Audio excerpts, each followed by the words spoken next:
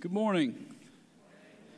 My name is Spencer. I'm one of the pastors here. We are in Exodus chapter 33, verse 17 through 34, verse 9, for the second week in a row. When we originally approached this part of the text, it was supposed to be one sermon, but as we looked more into it, we realized that there's a lot of wonderful truth to sit in, so we're going to look at it for a second week in a row, but from a different angle.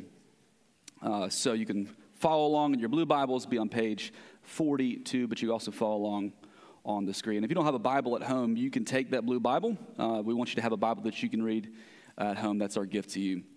If you were to walk by my office in the early morning when I first show up, you would see me staring at the computer screen, and you might be thinking, is he lost? Is he dreading the day? What is he doing staring at his computer screen?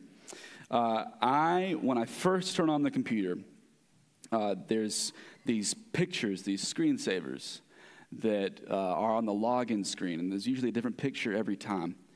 And I just behold them. I just stare at them. They're beautiful. They're different pictures from across the world. They're landscapes. They're cityscapes. They're all types of just beautifully well done photos. And I will just sometimes stare for a minute or two and just look at the place and look at all the intricacies of the picture and think about where that is. Sometimes they put a little blurb up on the top that tells you where it is, and imagine what it would like to be there and see that with my own eyes. Every morning, it's just, they got me. Before I log in, I'm just going to sit there and look at some of these pictures, and it's because they're beautiful.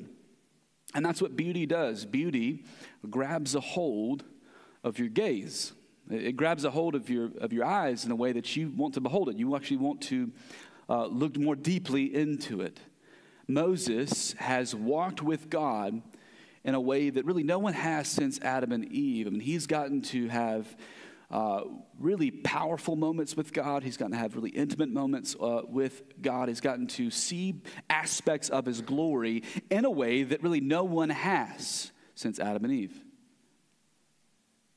And we saw last week this bold request when he says, "Show me your glory."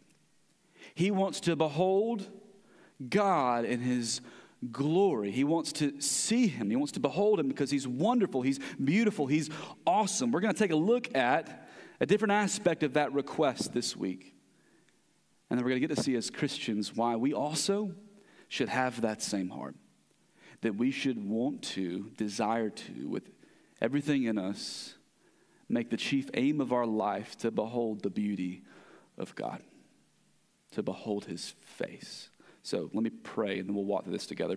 Heavenly Father, we thank you for the wonderful hymns and songs we just sang, the truth that they highlight, that you are good, that you are wonderful, that you are a rock that is secure, that you are worthy of our lives. I pray, God, that you would help us be present this morning, that we would receive with open hearts your word, and that it would shape us and mold us further into your image so that we can worship you, delight in you, and walk this out in repentance and faith.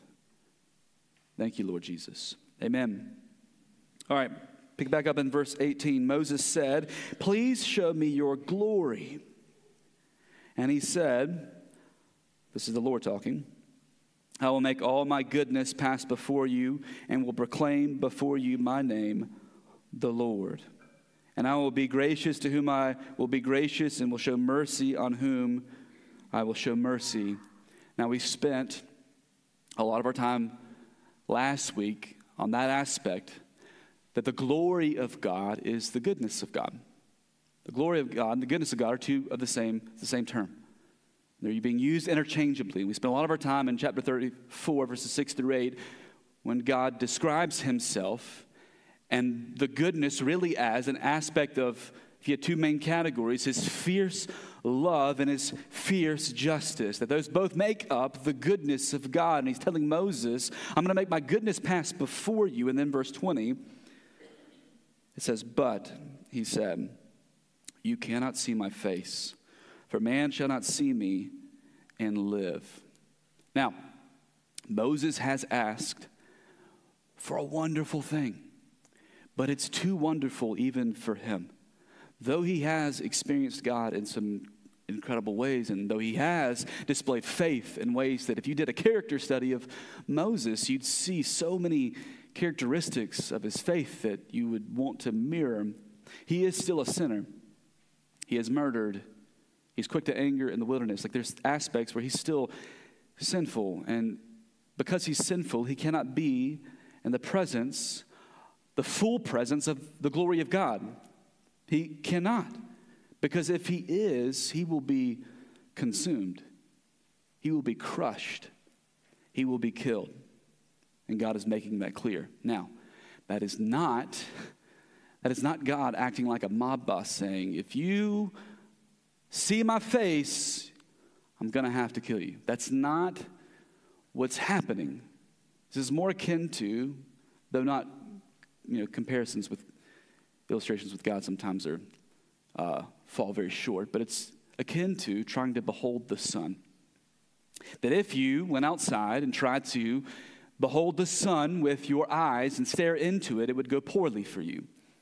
And that's when we did the solar eclipse a few years ago. You had those glasses for a reason, right? Because staring at the sun is a bad idea. It's too powerful of a force. It will blind you, and it's more akin to beholding the glory of God. It would be like being in space, right where the planet Mercury is, and trying to behold the sun and its power there. You would be completely consumed, not just blinded, but burnt up. You and me, because of our sin, and because it's corrupted our very bodies and our nature, we cannot behold the glory of God. It will consume us.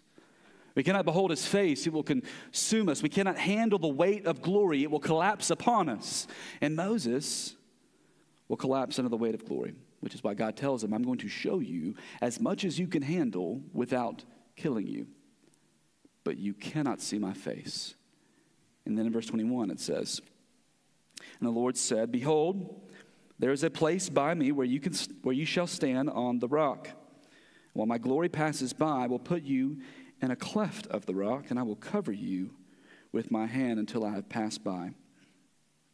Then I will take away my hand, and you shall see my back, but my face shall not be seen. So he says, you can't see my face. I'm going to allow you to see my back, which is still a glorious and awesome experience, but that won't kill him.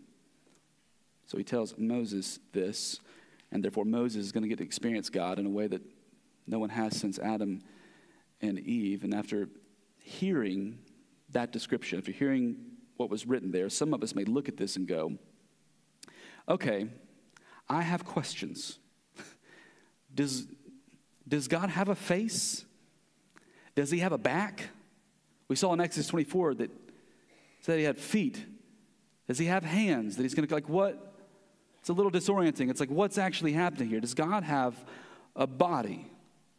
Is a great question that kind of flows out of this text.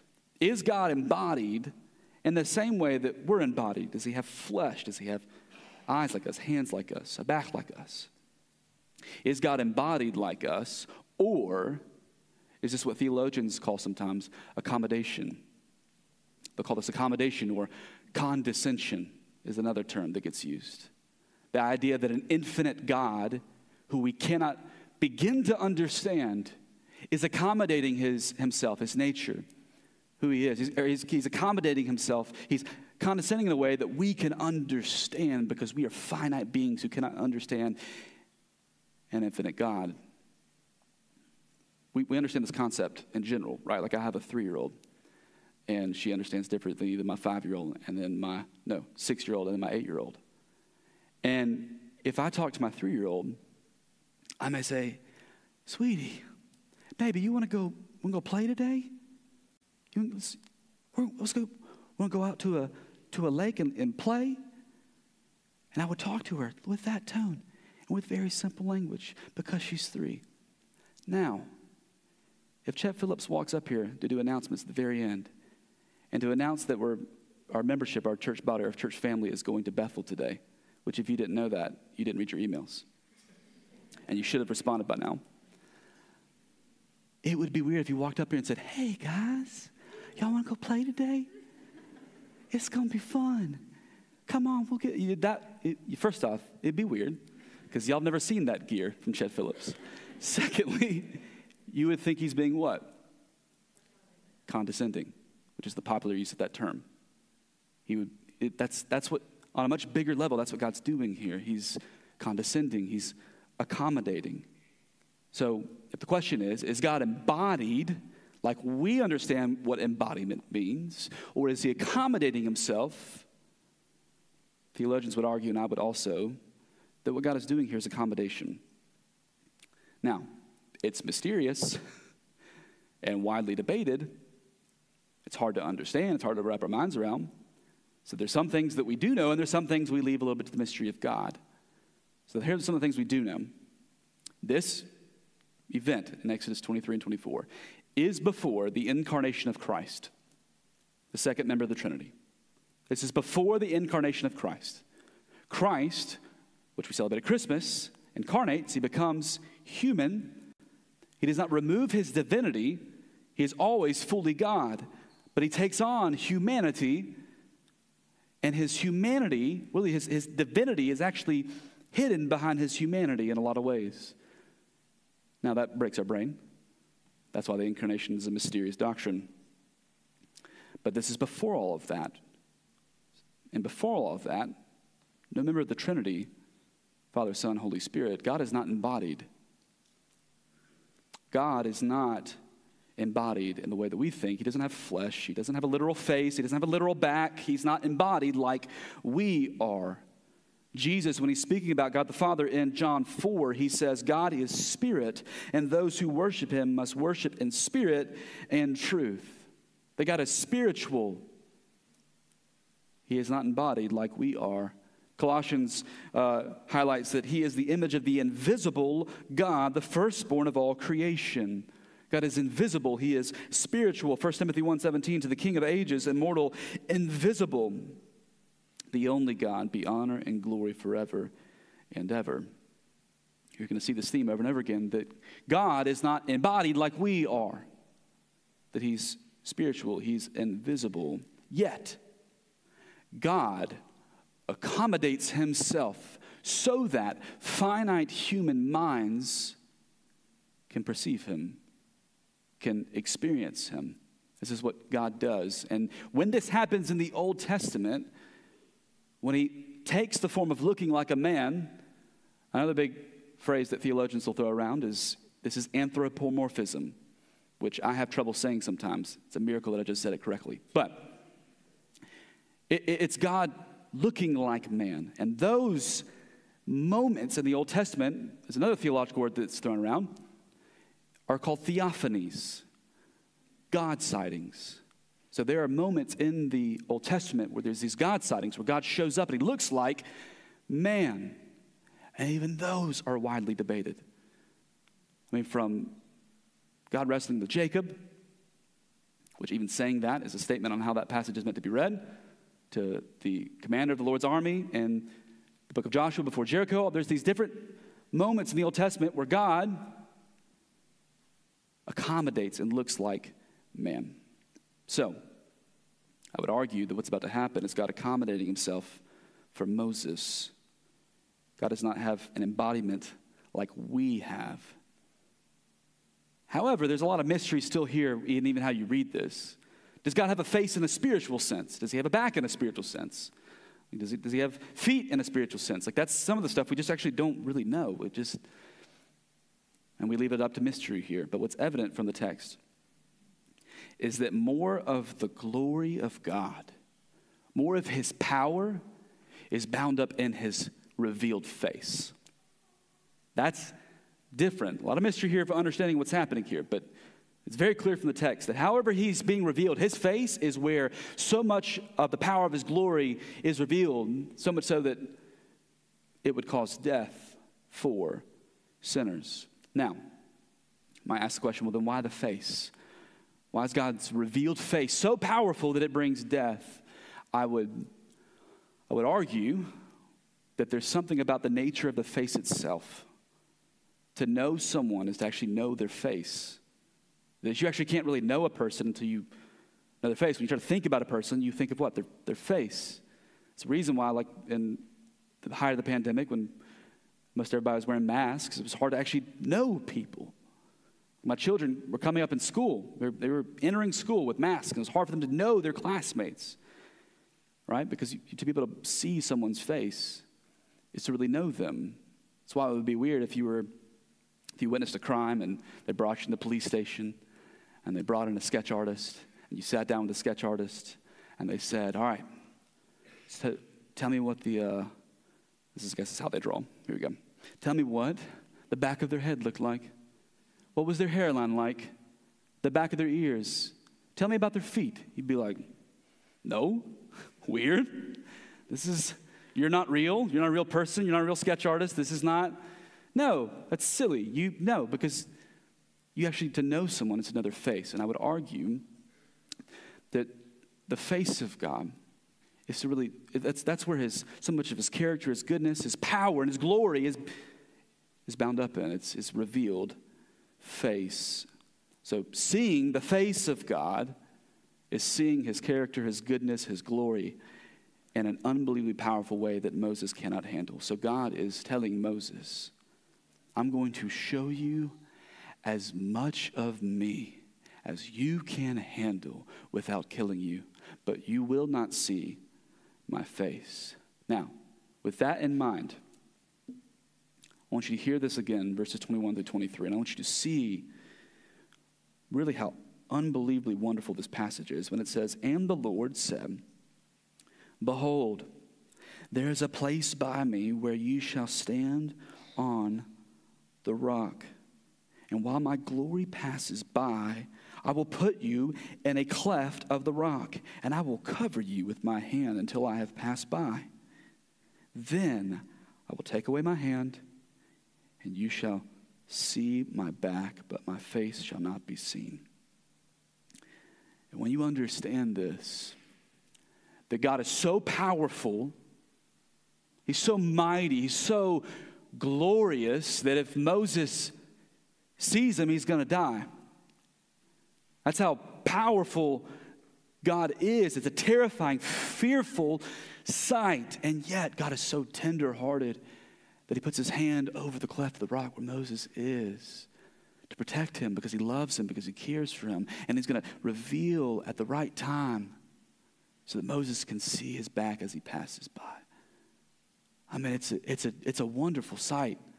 It's like a father who is holding their son and they're going through a scary place and a scary scene, and he takes his son's head and just buries it in his chest, covering his eyes, walking through the scary scene. It's both God's fearsome, awesome power and his tender care for Moses. It's just a wonderful picture of who our God is. Then he continues, giving more instructions in verse 1 of the next chapter. The Lord said to Moses, cut for yourself 2 tablets of stone like the first, and I will write on the tablets the words that were on the first tablets, which you broke. Be ready by the morning, and come up in the morning to Mount Sinai, and present yourself there to me on top of the mountain. No one shall come up with you, and let no one be seen throughout all the mountain. Let no flocks or herds graze opposite the mountain. So Moses cut 2 tablets of stone like the first, and he rose early in the morning and went up on Mount Sinai as the Lord had commanded, and took in his hand 2 tablets of stone. Now, I spent a lot more time on that last week, but I'll just say it very quickly. That's good news. What Moses just heard was very good news. The covenant has not been renewed up until this point. When they rejected God for the golden calf, the covenant was shattered. And there's been no sign given yet that it's going to be restored until just now. So Moses hears that. Huge relief. Whew. Yes, God is not abandoning us. He's going to be with us. And then we get to verse 5. The Lord descended in a cloud and stood with him there and proclaimed the name of the Lord. Now, everything that we read at the end of chapter 33 of how God's going to, with deep care and protection, cover up Moses, that's all happening here in verse 5.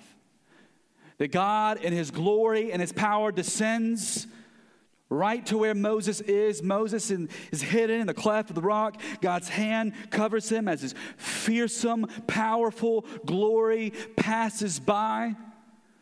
So at the right moment, God can open his hand up and let Moses witness his back as he passes by. All of that's happening right here in verse 5. As God proclaims the name of the Lord, which is the name that captures so much of his character, the mystery of his character and who he is. And then God goes on to describe himself in verse 6 through 8, which we spent most of our time in last week. The Lord passed before him and proclaimed, the Lord, a God merciful and gracious, slow to anger, and abounding in steadfast love and faithfulness, keeping steadfast love for thousands, forgiving iniquity and transgression and sin, but who will by no means clear the guilty, visiting the iniquity of the fathers on the children and the children's children to the third and fourth generation. So this experience of Moses hidden in the cleft of the rock, God's hand covering him hearing the character and the goodness of God so audibly, so powerfully, probably at this point just covering his eyes a little bit, and then God lifts his hand and he maybe through his fingers sees the wonderful, glorious back of God. It's an overwhelming experience. So overwhelming that in verse 8 it says, and Moses quickly bowed his head toward the earth and worshiped and said, if now I have found favor in your sight, O Lord, please let the Lord go in the midst of us, for it is a stiff-necked people, and pardon our iniquity and our sin, and take us for your inheritance. That he's so overwhelmed by the glory of God that he bows his head at once, falls to his face. He worships. How unworthy Moses must have felt to be able to experience God like this. So unworthy. He's just like, if we found favor, God, if I found favor, please, Lord, don't abandon us. We're a stiff-necked people, but pardon us. Pardon our sin, our iniquity. Go with us, Lord. You're too wonderful. You're too glorious. God, please stay with us. Moses experiences the glory of God in a wonderful way, more wonderful than he could have imagined. And the rest of the Old Testament is going to continue this theme, that the presence of God is an awesome, fearful, wonderful, glorious, terrifying experience for sinners. It is the reason that the prophet Ezekiel, when he catches a glimpse of the glory of God, that he falls on his face. It's the reason that prophets like Isaiah say, woe is me. I'm a man of unclean lips in an unclean land. This is the appropriate response because sinners cannot stand the presence of God and they cannot behold his face and live. That since the garden, since sin fractured humanity, that we cannot behold the glory of God. We cannot behold his face. And every Israelite and every Jew since Moses understands this. You cannot see God's face and live. And then somebody comes along and starts to teach a new message. In Jesus' Sermon on the Mount, in Matthew 5, he says, blessed are the pure in heart, for they shall see God. So this prophet comes along, and he says something that every Jew in the crowd would have just been taken aback by. Blessed are the pure in heart. What? For they shall see God.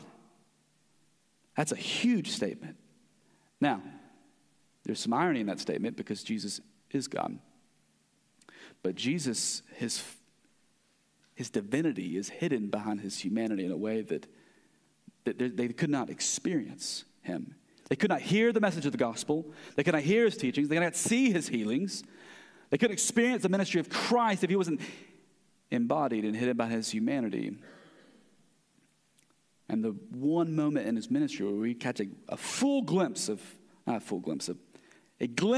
his divinity in a way that had not been seen before is at the Mount of Transfiguration, when Jesus transfigures, when Peter, James, and John are on the mountain and he is shining like light. That's where his divinity, it's almost like the curtain's being pulled back a bit, and his divinity shines through in a powerful way. But Jesus preaches this message: blessed are the pure in heart, for they shall see God. And then Christ takes that message and he goes to the cross, where his body is broken, where his blood is shed for the sins of man. And then he is buried in an empty tomb, where he resurrects, defeating the power of death, and then he ascends to the right hand of God the Father. And that's now where Jesus is. But his message still remains and is with us. Blessed are the pure in heart, for they shall see God. That if we want to see God, we must be pure in heart. And when I hear that, there's a part of me that goes, oh man, that's bad news. Because I'm not pure in heart. My heart is, and when we speak of heart, when the Bible speaks of heart, it's not talking about your literal heart. This is your inner self. But my inner self is stained with sin, selfish motives, all types of rebellious thoughts. It's like my heart isn't pure at all. So part of me hears that. I'm just like, then how?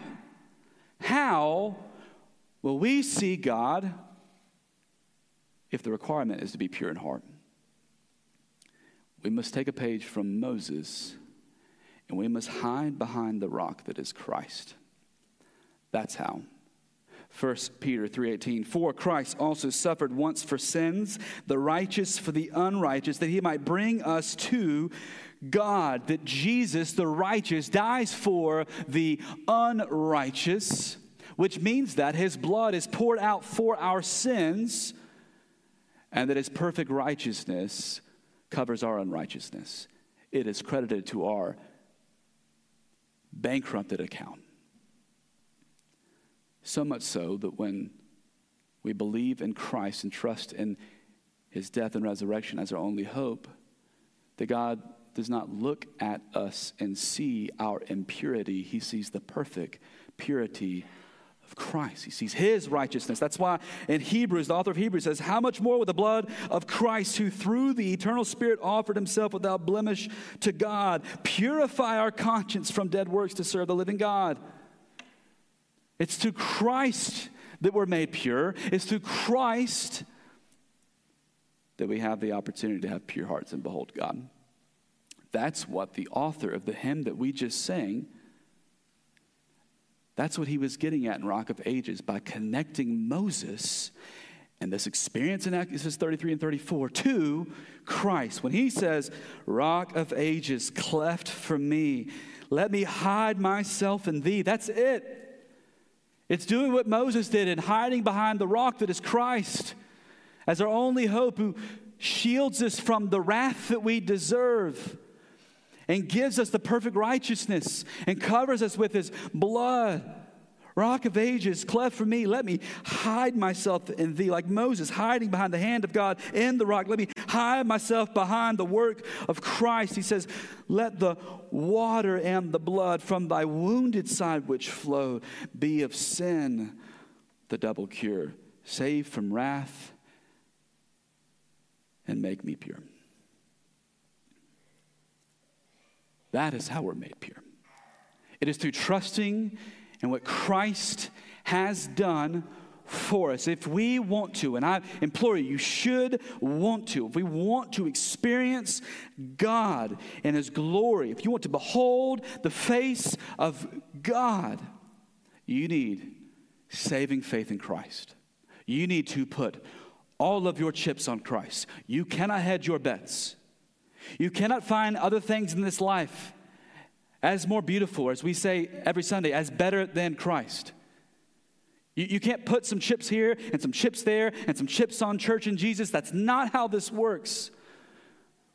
We go all in on Christ is my only hope. Christ is the one that I want. Christ is the one that I want to behold for eternity. It takes that type of faith in Christ. Now, you have that faith in Christ, the end of the story is wonderful. Because the end of the story for the Christian is beholding the face of God. Because when you get to the final chapter of the Bible in Revelation 22, this is what it says. Then the angel showed me the river of the water of life, bright as crystal, flowing from the throne of God and of the Lamb through the middle of the street of the city. Also on either side of the river, the tree of life with its 12 kinds of fruit, yielding its fruit each month. The leaves of the tree were for the healing of the nations. No longer will there be anything accursed. Nothing is stained with sin anymore. But the throne of God and of the Lamb will be in it, and his servants will worship him. And then it says, they will see his face. We will see his face, and his name will be on their foreheads. And night will be no more. They will need no light of lamp or sun, for the Lord God will be their light, and they will reign forever and ever. Forever and ever we will behold the face of God. Theologians call that beatific vision, that we with new eyes will behold beauty, the perfection of beauty. We will see him. And the way that we'll see him is because we'll have newly resurrected bodies. We won't have this fractured, weak, sinful self, that I'll have a newly resurrected body, and I will behold our God. That we will behold him, that we will see him. That's unbelievably good news. That for then into eternity, we will see God. Listen, I want you to think about the things that you find the most beautiful things you've seen in this life. I want you, maybe it's the sunset on the open ocean after a storm, or maybe it's seeing the Milky Way and the desert sky. Maybe it's your bride on your wedding day. Maybe it's your newborn baby that is smiling at you. Like, I want you to think of what you've seen that is most beautiful, the photos that you have in your favorite section on your phone that you come back to over and over again. I want you to understand that each of those moments, each of those pictures are a pale, small comparison to the beauty of God. The things that you would long to look at most in this life don't hold a flame to the beauty of our God. He is more wonderful. He is more glorious. He is more beautiful. I love how the late R.C. Sproul says it. He says, when we behold the face of God, all the memories of pain and suffering will vanish. Our souls will be totally healed. Like, I want that. I mean, just to think of all the pain in this life. Some of you are in really difficult seasons. You're suffering physically. You're suffering the effects of sin. You are struggling financially. Like, this life is just so dang hard. But there's a day coming, an eternity coming, where the face of God and all of his beauty makes all of this moment in life, all of this pain in life, a distant memory, where you will be fully and finally healed. That day is coming, which means that the rest of our lives should be anchored, should be centered upon our chief aim of beholding his face. That is the only thing that should matter for us as Christians. That's the only thing that should matter to humanity, is to one day behold the perfection of beauty and to behold his face. And the question lingers, does your life reflect that reality? Does your life show that your chief aim is in eternity beholding the face of God? The band's going to come up, and as they come up, I want you to take a moment. Don't shuffle papers. Don't mess with your purse or look at your phone or think about anything else. I want you to just be present right now.